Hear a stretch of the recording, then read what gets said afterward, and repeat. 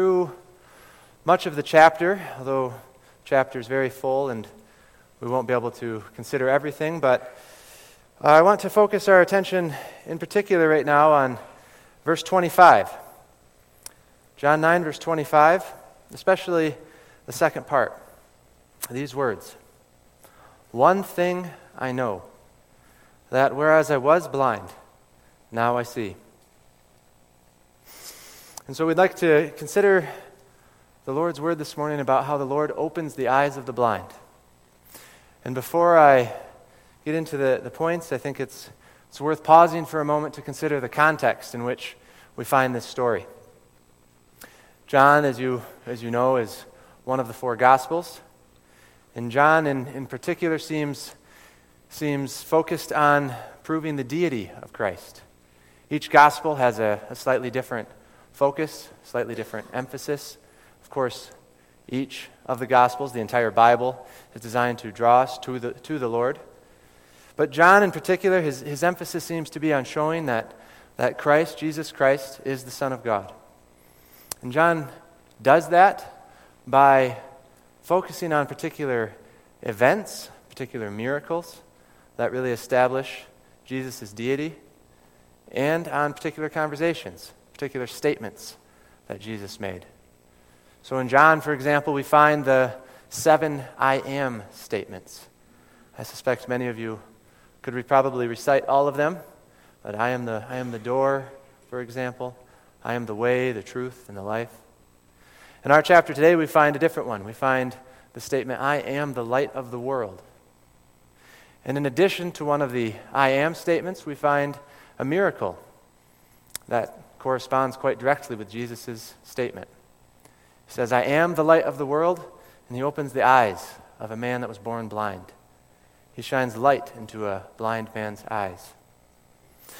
So this chapter in particular is quite a special one in that it contains an I am statement and a miracle. And of course, like I said, we can't focus on we can't draw out every detail of this chapter, but we can focus this morning in particular on Jesus' act of opening the eyes of the blind, and not just his physical act of opening the eyes of one born blind. If that was all we were here for today, there wouldn't be much reason to be here. But the Lord not only opens the eyes of this man physically, but he teaches us how he also opens the eyes of those who are spiritually blind. And of course, we always have to be a little bit careful. We can't take every story and turn it into a rule for life. Maybe you've heard that phrase, you cannot take every narrative, every story, and turn it into a normative, a rule.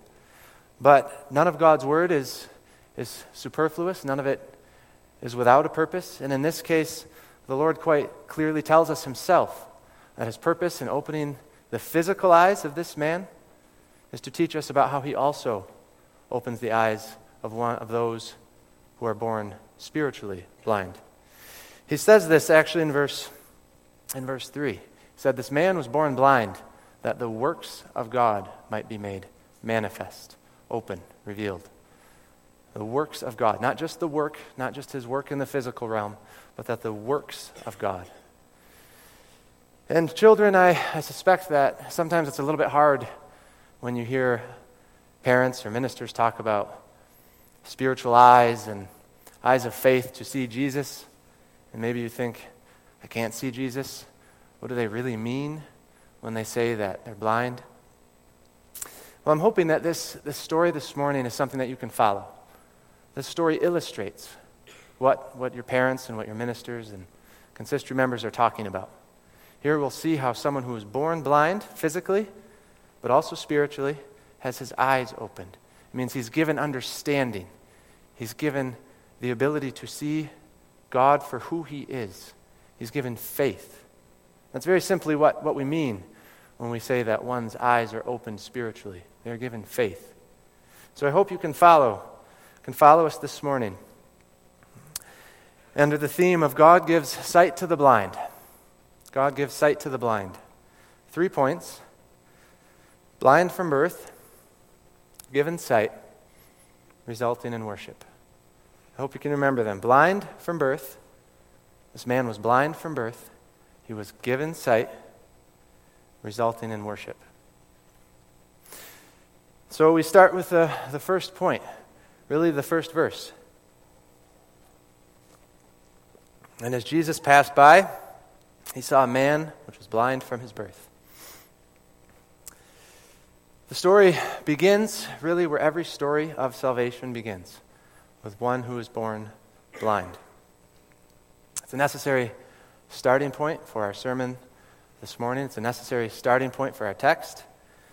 None of the story would make sense if we didn't understand that this man was blind. And the same is true really for all of God's word, for the gospel in particular. Because what value is it to have one who has come to be the light of the world, to open the eyes of the blind, if we fail to see and acknowledge that each one of us is born blind? Maybe that's a simple point, you say, but really is it? Because who among us can say, I know that I am blind, I know that I was blind?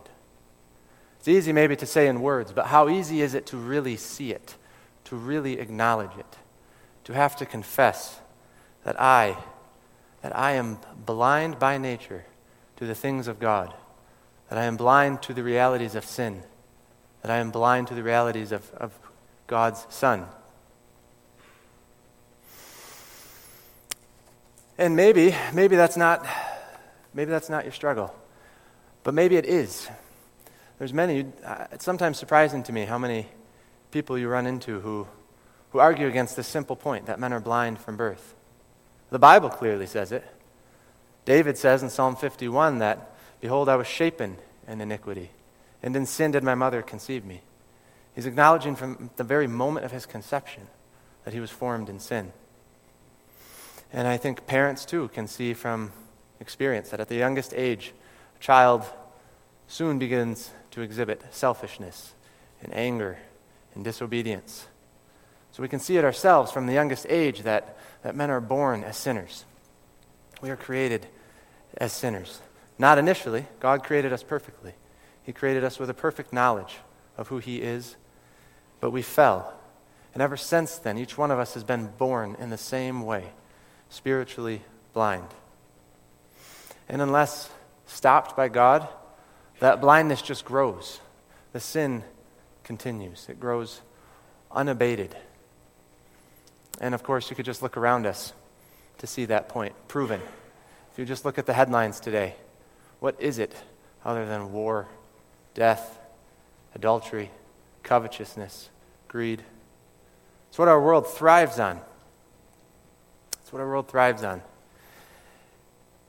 And all over this world, too, we can see signs of this spiritual blindness in how men worship images. Throughout the Bible, there's numerous examples of how even the Israelites, those who were taught of God, turned again and again to make images and dumb idols that could not speak or see. And even in much of, it's less common today in our part of the world, but much of Africa, parts of Asia, we still see a lot of evidence of idol worship, of image worship. In our part of the world, it's something a little different. We worship ourselves. We say God is dead. It was a statement made by a German philosopher in the 1800s. God is dead. And we've turned to science, to atheism, but it just results in the worship of ourselves. And that's quite clear again if you just look at the headlines. Man is lifted up as the end-all and be-all. There is no sight of God. There's no conception, really, of who God is. And this is really in spite of the fact that God has testified of who He is in His Word and even in nature. In Romans 1, we read that God has quite clearly manifested Himself, even to those without the Bible and nature. Science, logic, human reason, all these things testify to us that there is and must be a God, and that this God must have revealed Himself. And yet we go on as if He doesn't exist. And many in our society today openly claim He doesn't exist. Now, obviously, I'm speaking to a group of people who are in the Reformed churches. Perhaps you grew up, like I did, in the Reformed churches, so you would never think or at least admit that you think God is dead. But do you live that way? Do you live for yourself? Do you live as if he was watching you, as if he was right in front of you, as if he was in every room in which you are? What did you do last night? What did you do on Friday? Did you live as if God was watching you? Did you live for yourself? Did you live for your friends? For the things of time and sense? I suspect that if you, like me, young people, it's exactly what you did. You came to church on Sunday, didn't really listen, didn't really care, and you lived for the world. You lived for time and sense. You were spiritually blind. Because I assure you, when God begins to open your eyes, that will all change. You will not be able to go on as if sin was something to be trifled with. And so I agree that this is a simple point to start with. Men are born blind. And sometimes we don't always like to hear it. We like to skip over this fact. But even children of God, do we not have to admit time and again how often we live for the things of this world?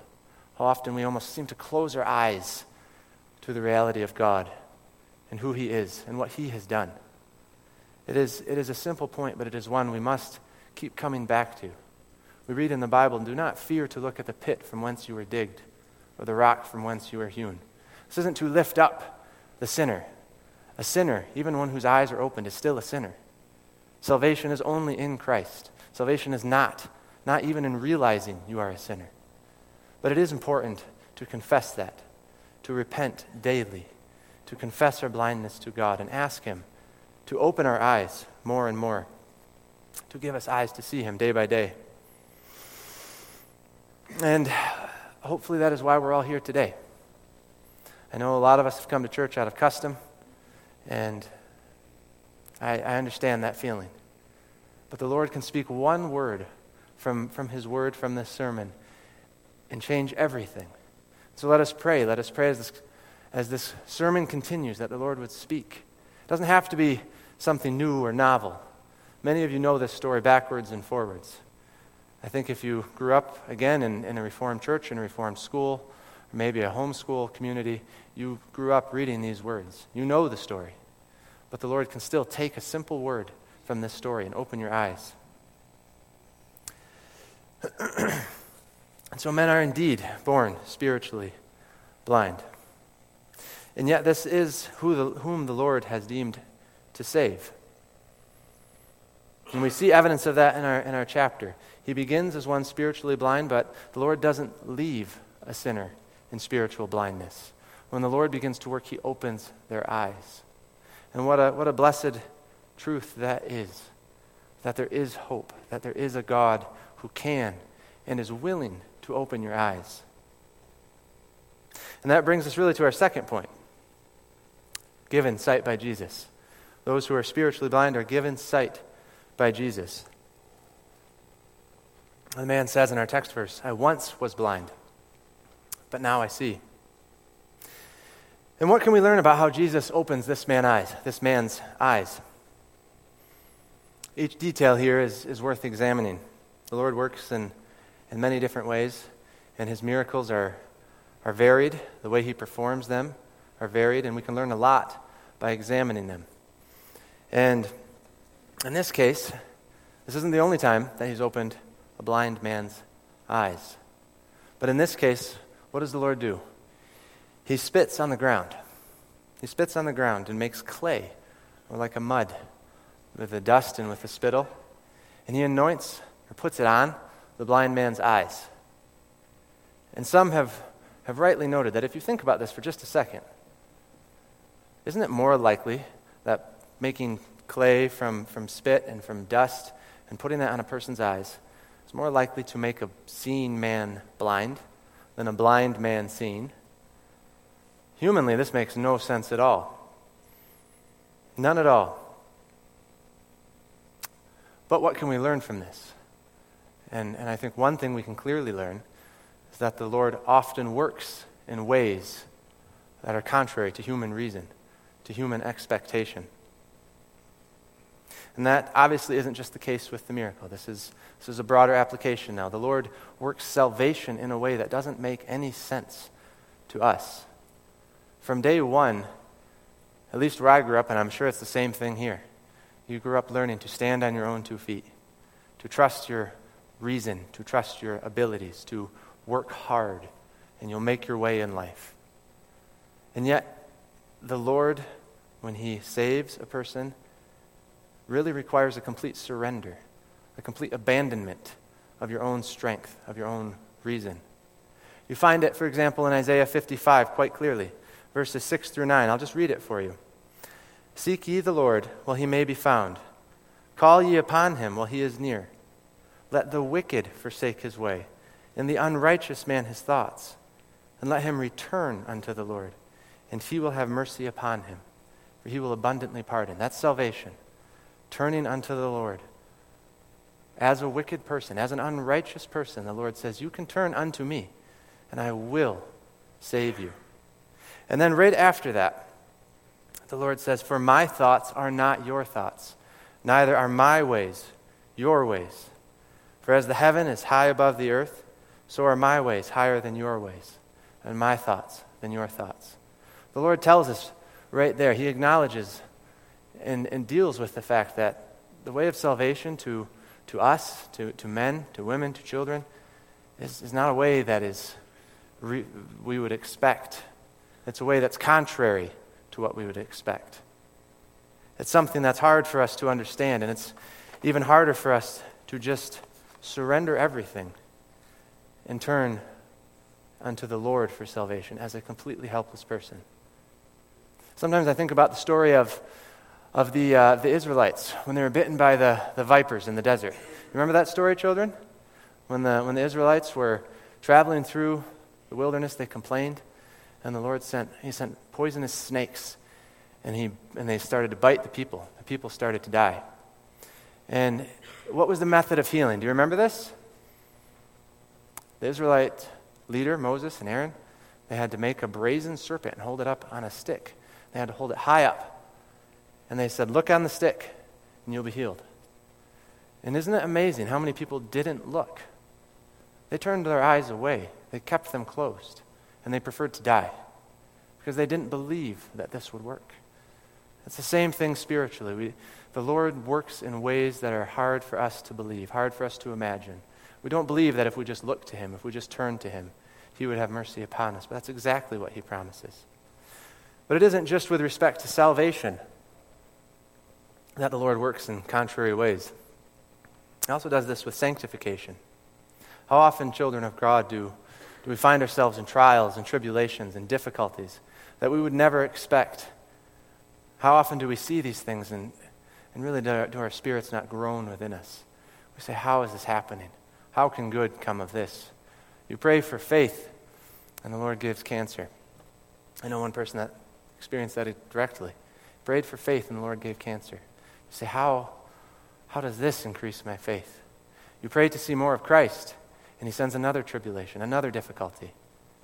And yet, at the end of all these things, it is true that we will be able to say, and maybe you can already say this sometimes, that it was good for me to be afflicted.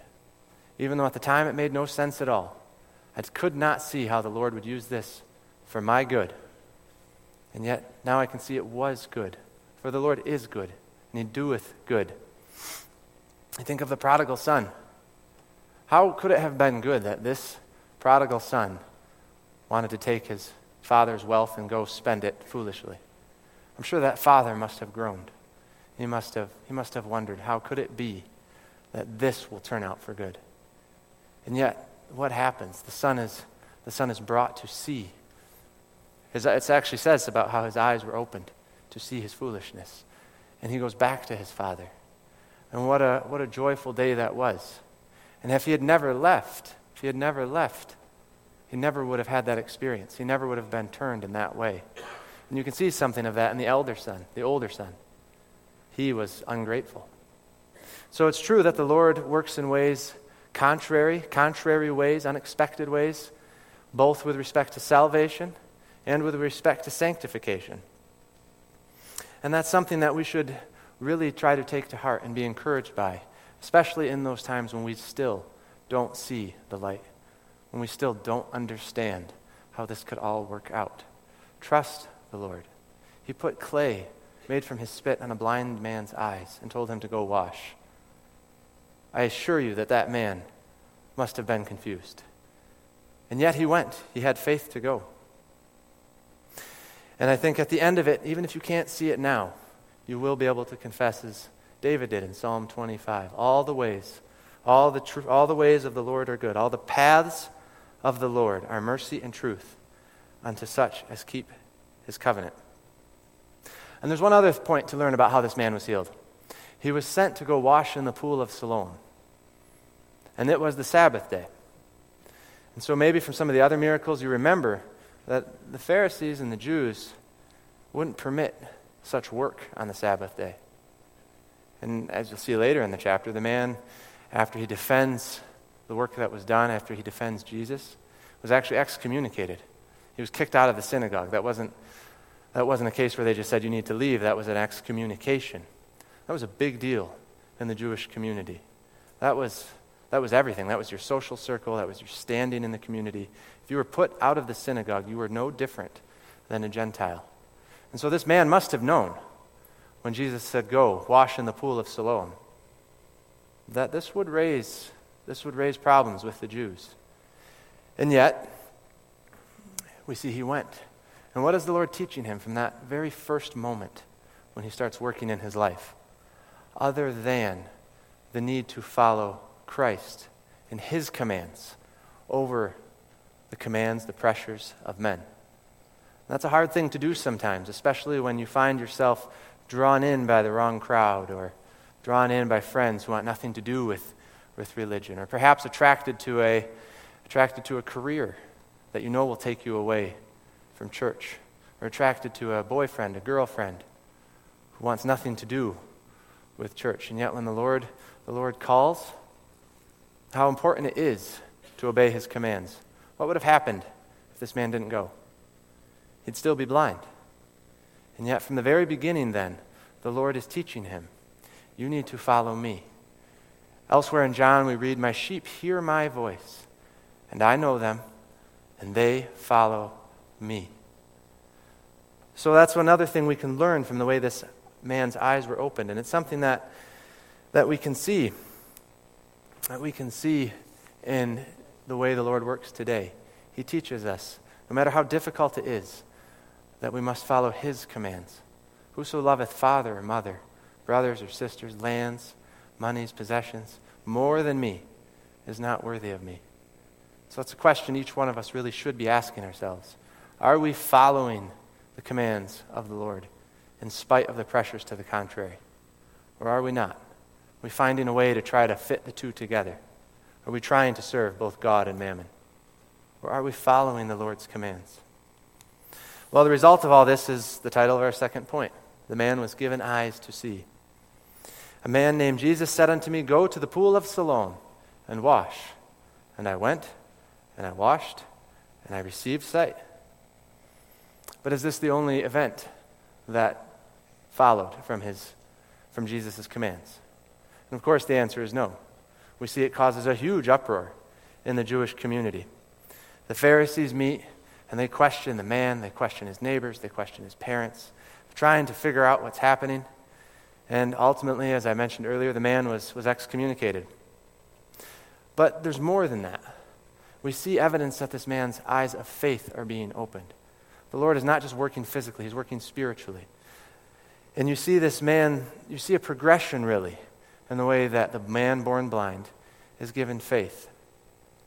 At first, all he can really say is, my eyes were opened. This man named Jesus told me to go. And I went, my eyes were opened.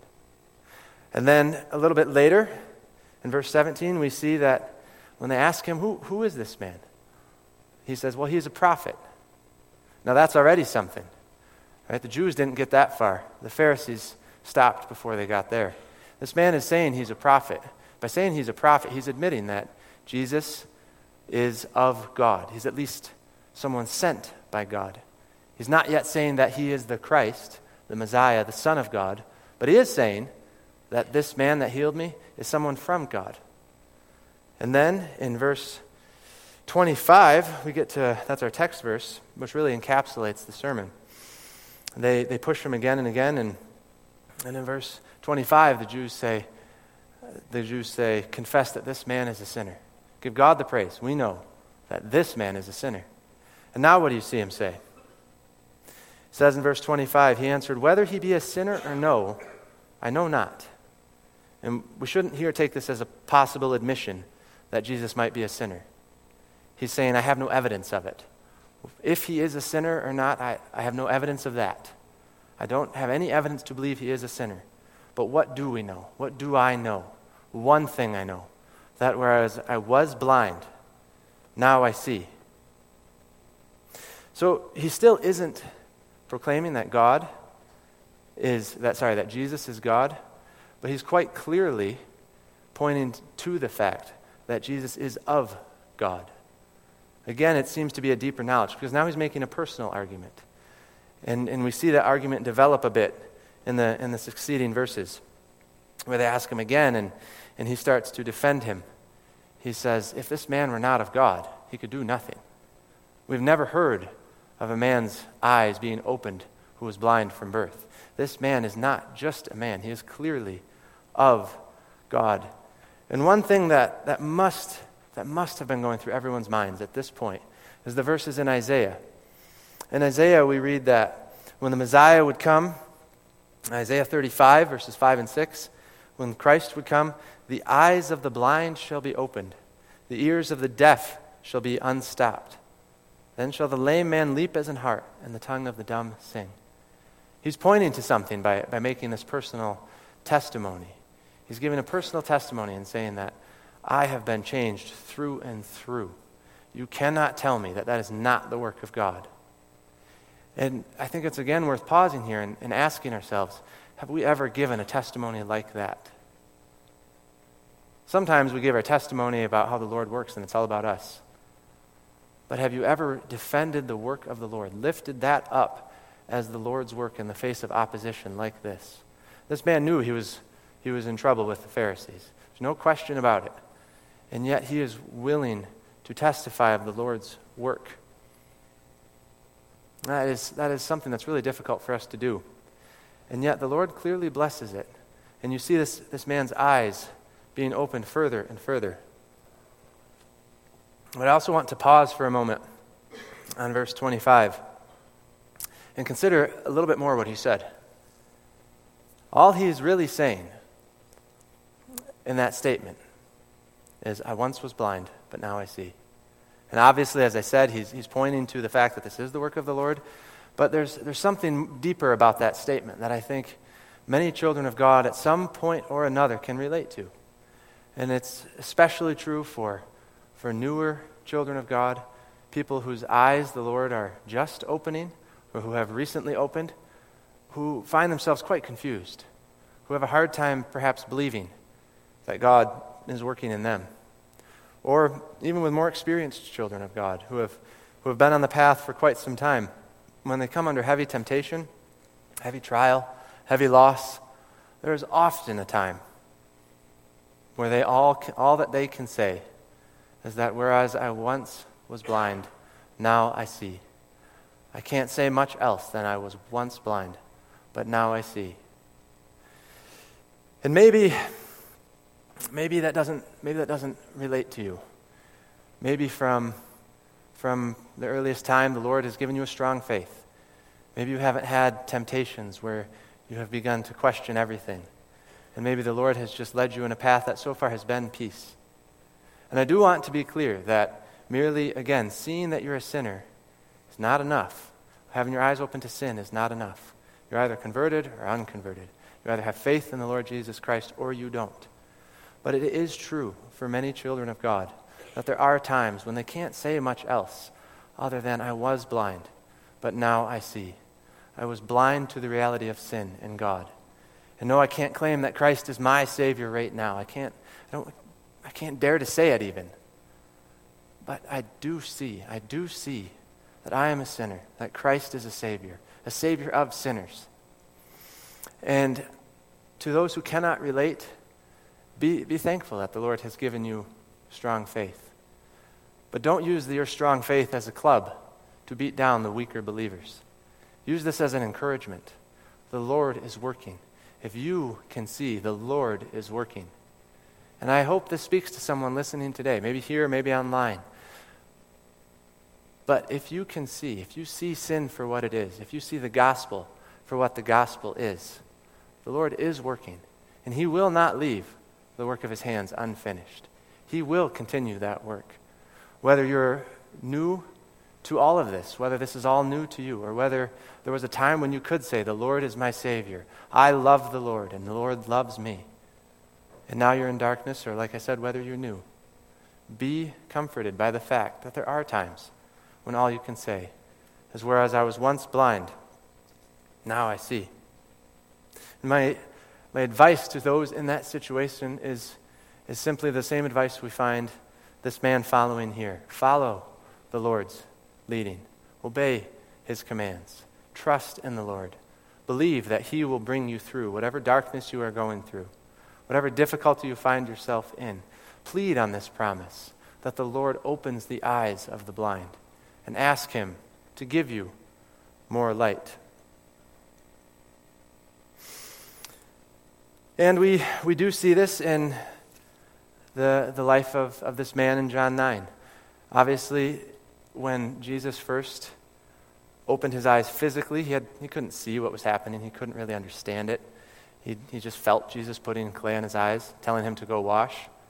And after he did that, his eyes were open, but he hadn't seen Jesus. And then over time, as we've seen this progression, he's able to see more and more of who the Lord is, of who Jesus is.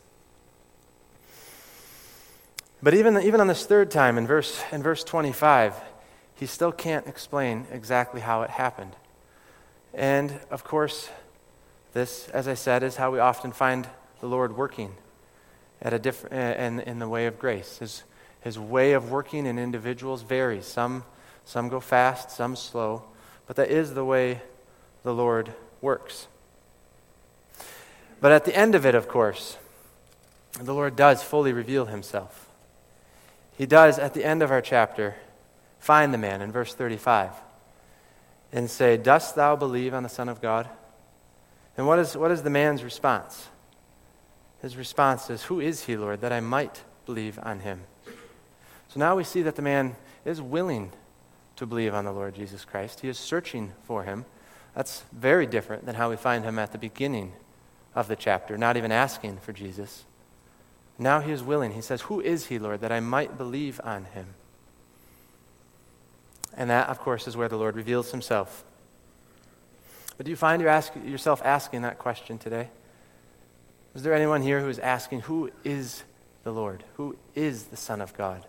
How does this really look? How does this really work? We'll be encouraged then by this man's question and the response. "Who is he, Lord, that I might believe on him?" And the Lord reveals himself unto him. That's still how he works. Ask the questions in prayer. Bring all your questions to the Lord, and he will reveal himself in time. Jesus said unto him, "Thou hast both seen him, and it is he that talketh with thee." And that so clearly, the Lord now has revealed himself as the Son of God.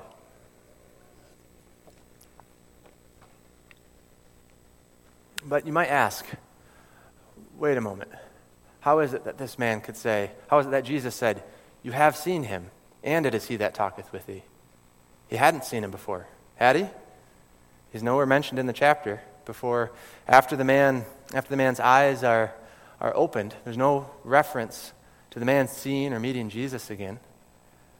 So how is it that Jesus was saying, "You have seen him, and it is he that talketh with thee"? And I think that's getting back to the point that the Lord reveals himself progressively.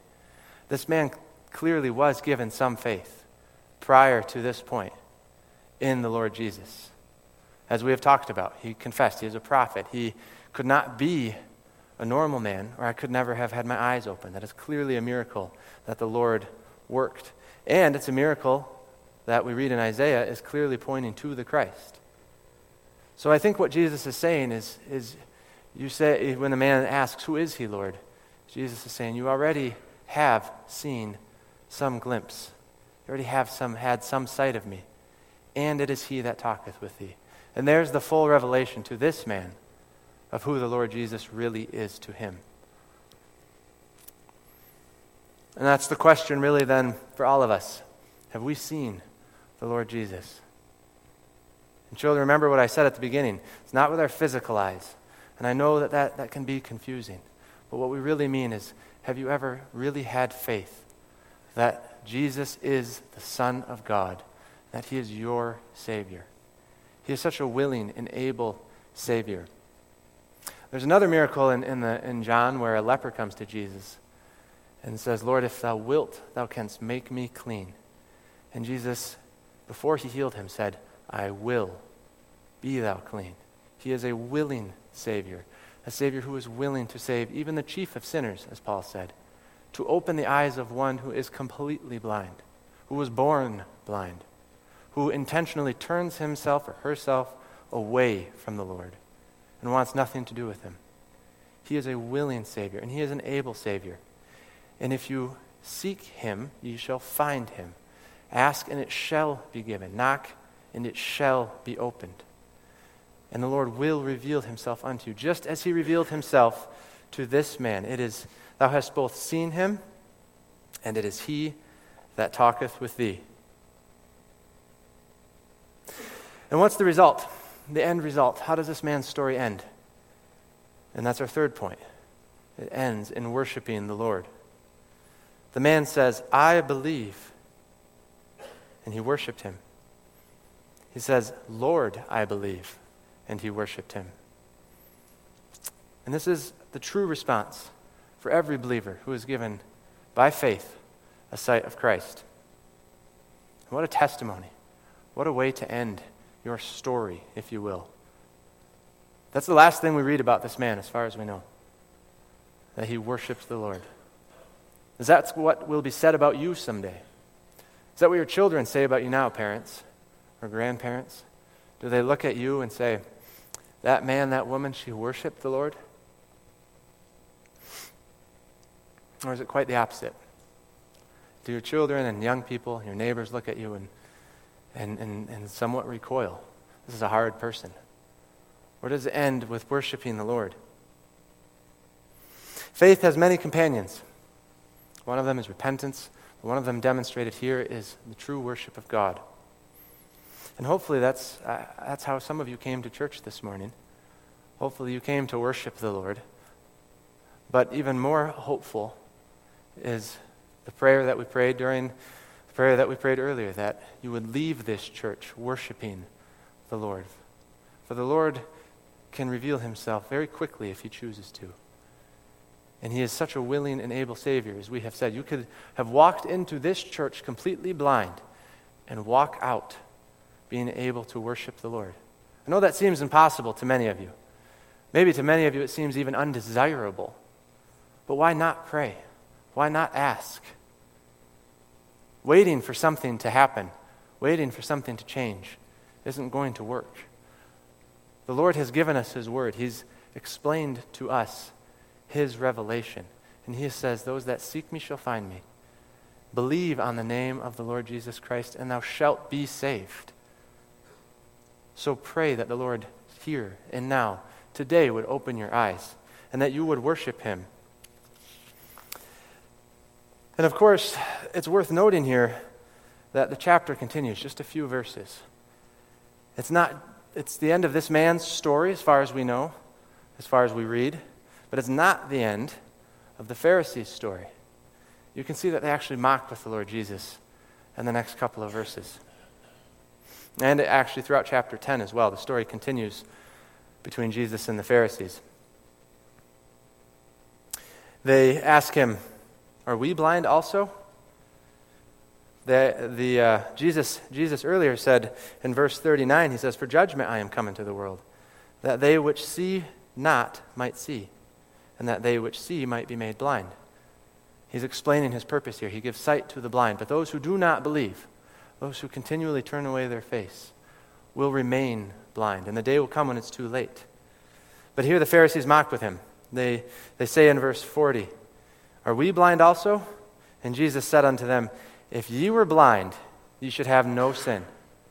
But now ye say, We see, therefore your sin remaineth." Maybe that's a little bit hard to understand, but I think a verse that gives clarity on this is this. If we confess our sins, he is faithful and just to forgive us our sins. If we confess our blindness, he is faithful and just to forgive us our blindness, to open our eyes. If we do not confess, then we will remain blind, as he says to them. And then they go on in chapter 10, which we won't get into, but he tells them twice more, very plainly, very openly in chapter 10, that he is the Son of God. And their response is that they actually try to stone him. They try to kill him twice. And Jesus escapes. It's also worth noticing the testimony of the parents. Remember the man born blind, his parents were questioned, and they confess, "We don't know what is happening, we want nothing to do with it. Ask him." So you see in the chapter that while this man, his eyes are opened, he's given to worship God, there's everyone else in the chapter, as far as we can tell, is hardened. They turn away from the Lord. They close their eyes even tighter if it were possible, and they reject him. They did not see him. And yet here he is, offering himself to all of these people. He would so gladly, as he said in verse 39, and in verse 41, "If you were blind, you should have no sin." He's offering to open eyes, and he's offering it again this morning. And the question is, do we see him or do we turn away? Well, it is yet the day of grace. We must have our eyes opened, or else we will end up like these Pharisees. They mocked him. In fact, at the end of the gospel, they crucify him. See that really in the phrase that I said earlier today, from that German philosopher in the 1800s, "God is dead." That's the end. That's the last thing that will end of. That'll be our last testimony if we continue on in the worship of anything but God. Well, congregation, those are the 3 points, and before we conclude today, I would just like to try to bring this home one more time. Where do you fall today? Where do you stand before the Lord? Can you say, "My beloved is mine and I am his"? Can you call him that? Or can you just say, "I once was blind, but now I see"? It's a message for all of us. It's a message for even the experienced children of God. Because really, who sees the Lord like even the most experienced child of God, I think, has to confess, "I do not see enough of him. I long for clearer sight, for a clearer picture of who the Lord is." In 1 Corinthians 13, I think it's somewhere in 1 Corinthians, Paul says, "We now see through a glass darkly, but then face to face." There's a day coming when each one of us will see him. We will have our eyes opened, either here or in judgment. That's one or the other. But someday our eyes will be opened. And for those who do not know him, who do not worship him here, they'll never worship him hereafter. It will be too late. And that day all you will face is terror and judgment. But to those who know the Lord, who have seen him here, who can worship him here, will worship him hereafter. And I suspect that some of you may have been thinking of John Newton's hymn at some point during the service. "Amazing grace, how sweet the sound that saved a wretch like me. I once was blind, but now I see." There's also the 5th verse. It says, "When we've been there 10,000 years."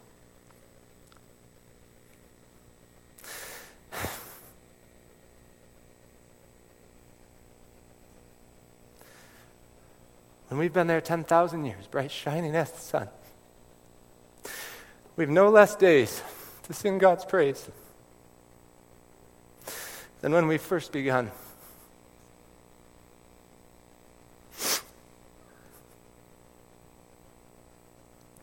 You have to forgive me, but I hope that some of you can feel that same hope, that same emotion. Emotion doesn't save us. Hope doesn't save us, but Jesus does. Jesus saves. He's a willing Savior, worthy of all our praise. And throughout all eternity, we'll have nothing more glorious to do than worship him He's a God of infinite love.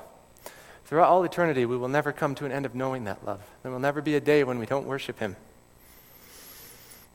To those who don't know him, I know I've said it before. I've said it several times throughout this service, how the Lord is so willing to save.